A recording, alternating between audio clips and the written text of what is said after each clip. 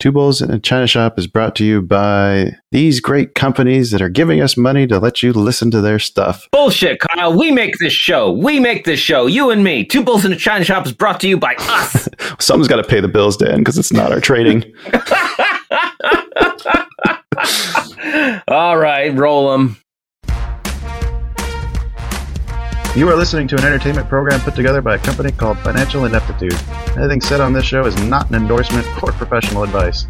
Would you really want to tell a court of law you were suing us because you thought taking financial advice from two idiots on a podcast put out by Financial Ineptitude was a good idea? Really? Clown hat smiley face.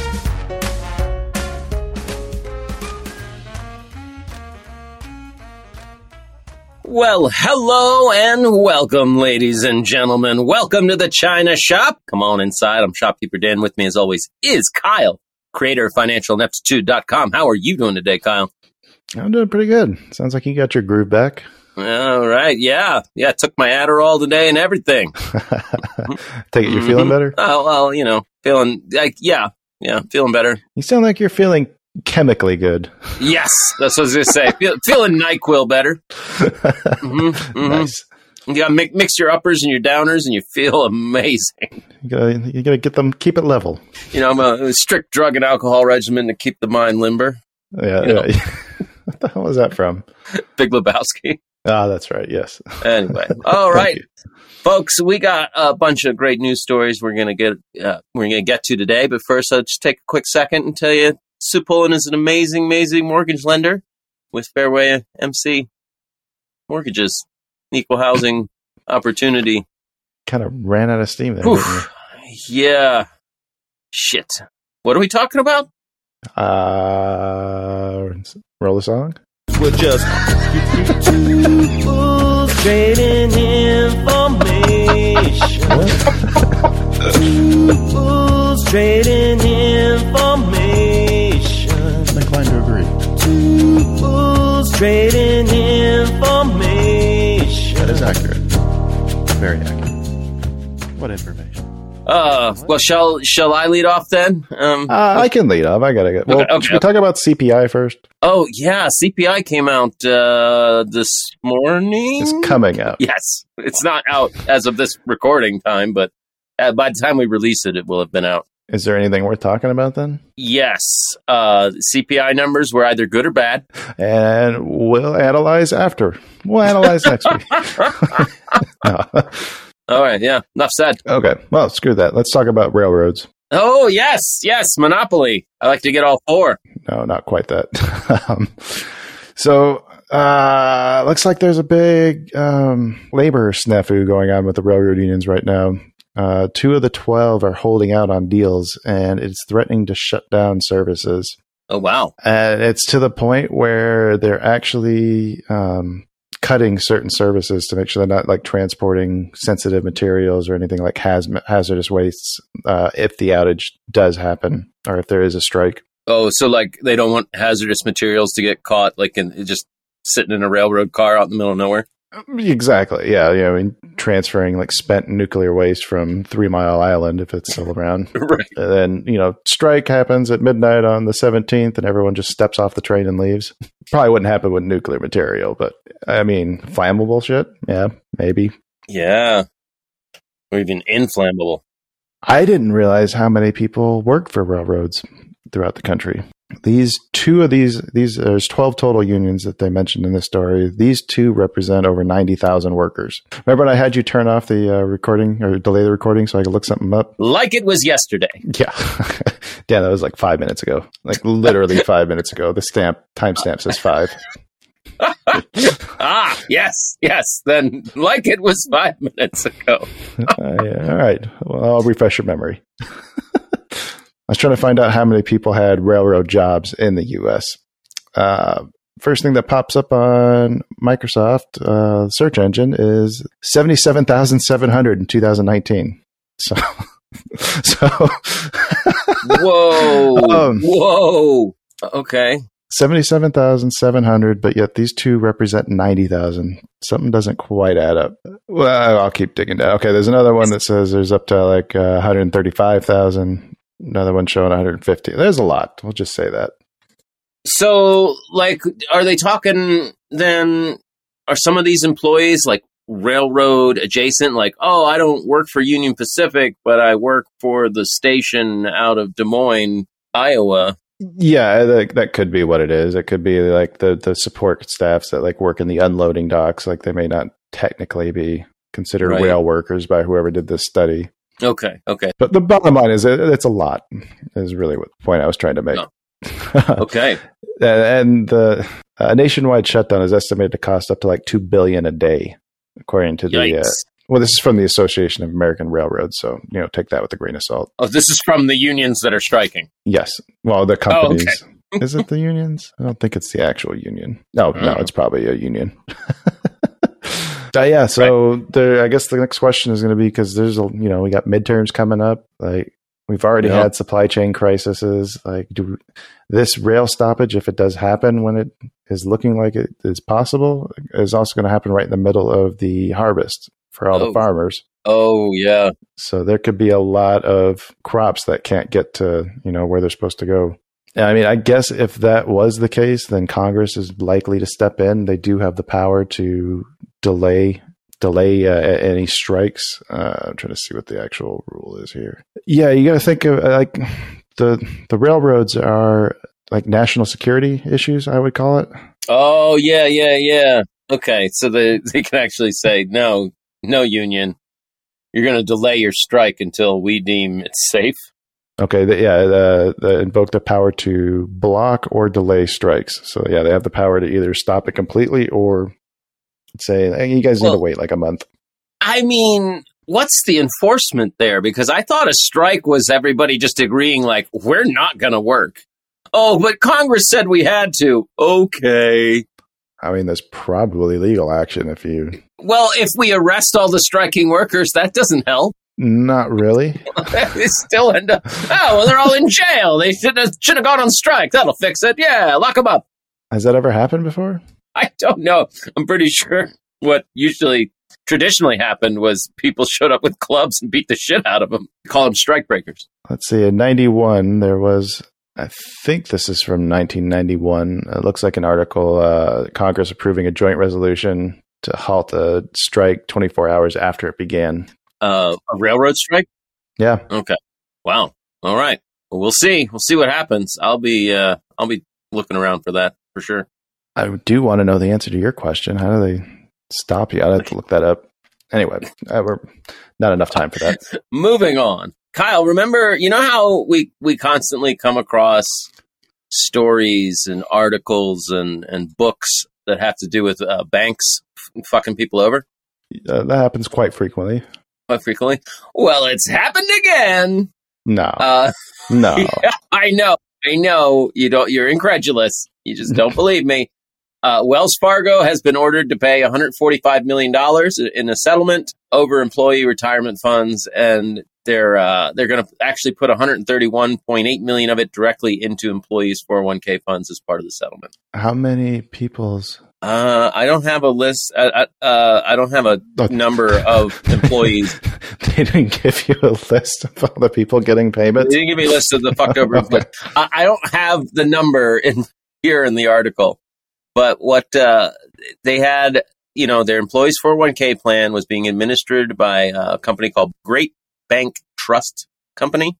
Mm-hmm. They were using the retirement funds to continually overpay for the Wells Fargo stock on behalf of workers. Oh, those fuckers. So from 2013 to 2018, Great Bank was buying Wells Fargo preferred stock for about $1,033 to $1,090 per share, and then putting 1,000 of it into the employee's plan. So they were skimming. Yeah, it was like a Superman thing. Yeah. And then get this, the cherry on top.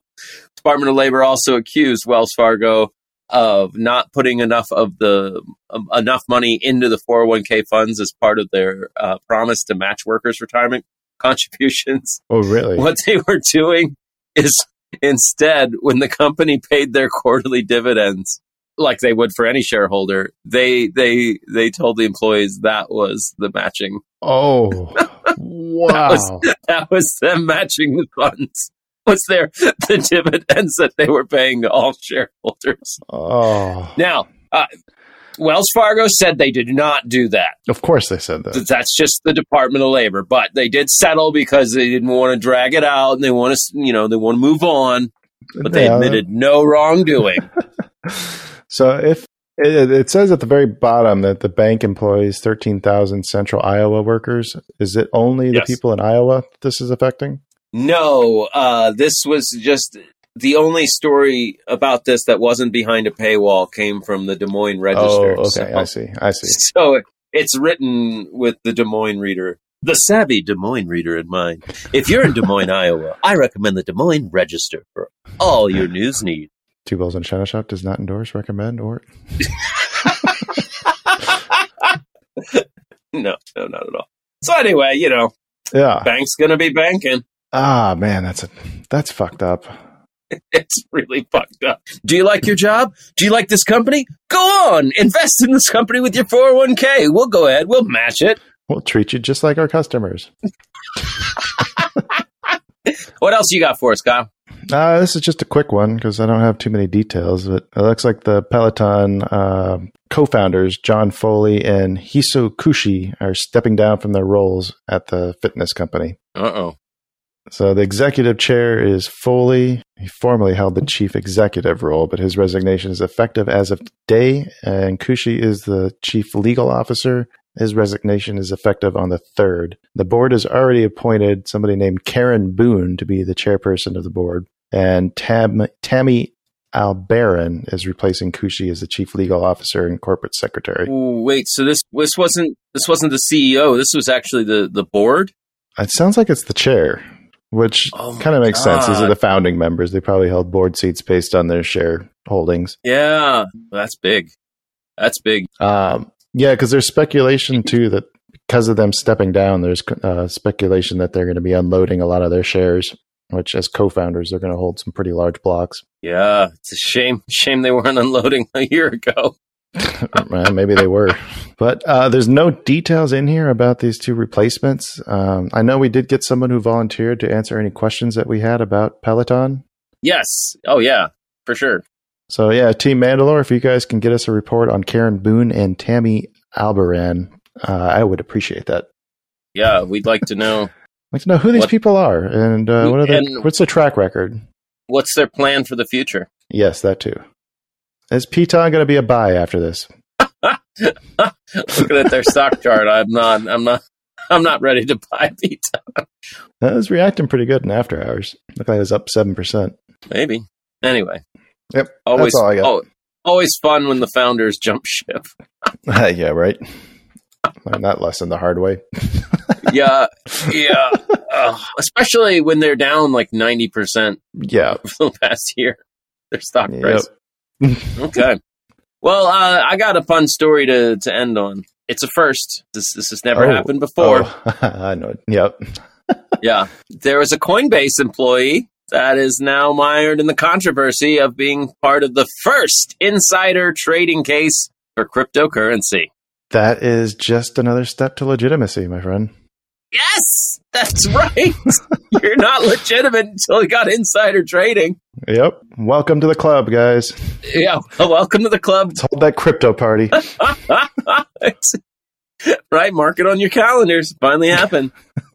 There was a Coinbase global product manager that actually pled guilty on Monday, the 12th of September, to wire fraud conspiracy charges. This guy, Nikhil Wahi, admitted during his court proceedings that he made trades based on confidential Coinbase information. Mm-hmm.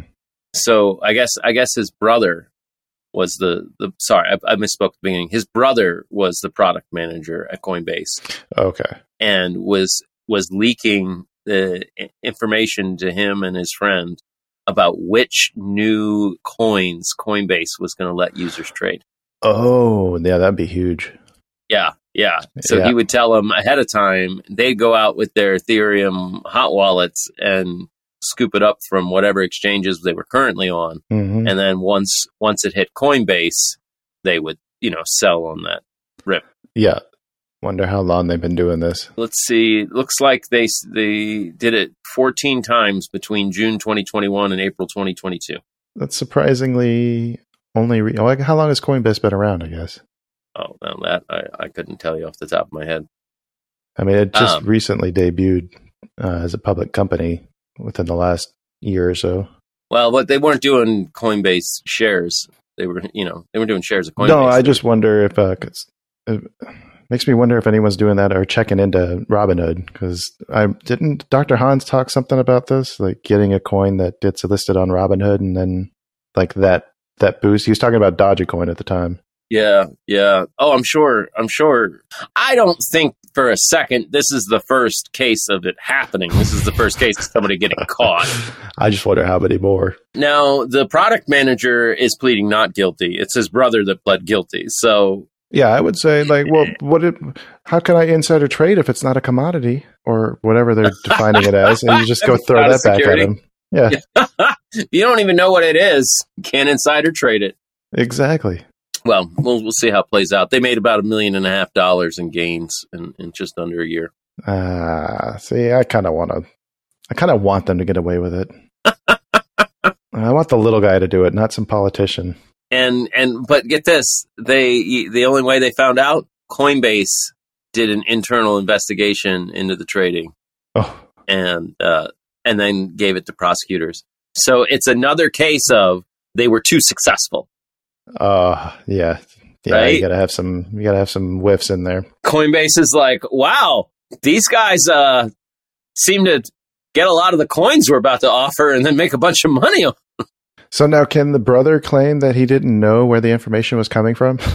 Well, that's just it. The brother pled guilty already. That's so stupid of him. Who's his lawyer? I didn't know where my brother was working. Yeah. I don't know, he just said that this looked like a good investment. I didn't ask anything else about it. Whenever my brother tells me to dump my life savings into something, I just do it, goddammit. Because he's usually right. We're a very close family. But you think if you're sitting on $1.5 million in gains, you'd be able to afford a good lawyer to tell you to shut the fuck up? For all we know, the lawyer was like, no, roll over on your brother. This is the best you're going to do. Oh, yeah, that's quite possible. I guess they weren't that close. Oh, and on that note, going to close up shop for the day. Before we go, Dan, I have one quick question for you. Okay. What would it take for you to roll over on me? Like, sexually? No. I mean, if somebody came and said, like, hey, here's $500,000, you just got to cut Kyle out. I mean, I get what's the scenario? Are you breaking the law and I know about it? Are we breaking the law together?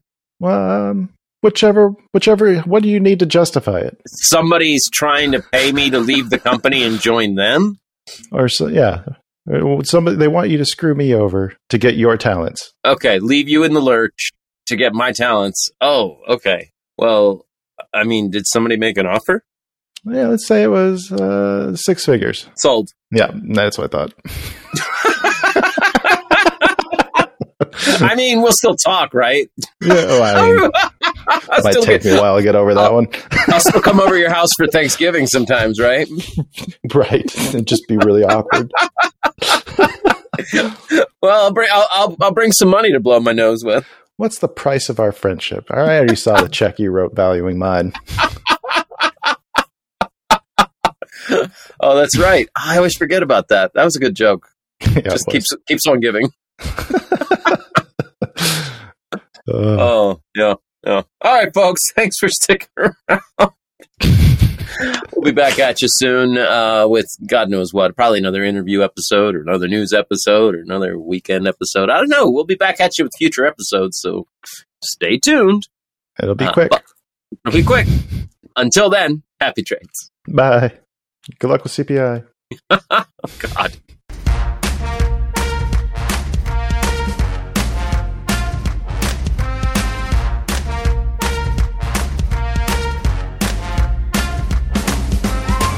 Two Bulls in a China Shop is an entertainment program, and all thoughts and opinions expressed in the show belong to the hosts and not of any company. They are not intended to provide specific advice or recommendations for any individual or on any specific security or investment product. It is only intended to provide entertainment about stocks in the financial industry of trading. If you make trades based on what you hear in this show, you assume all risks for those trades.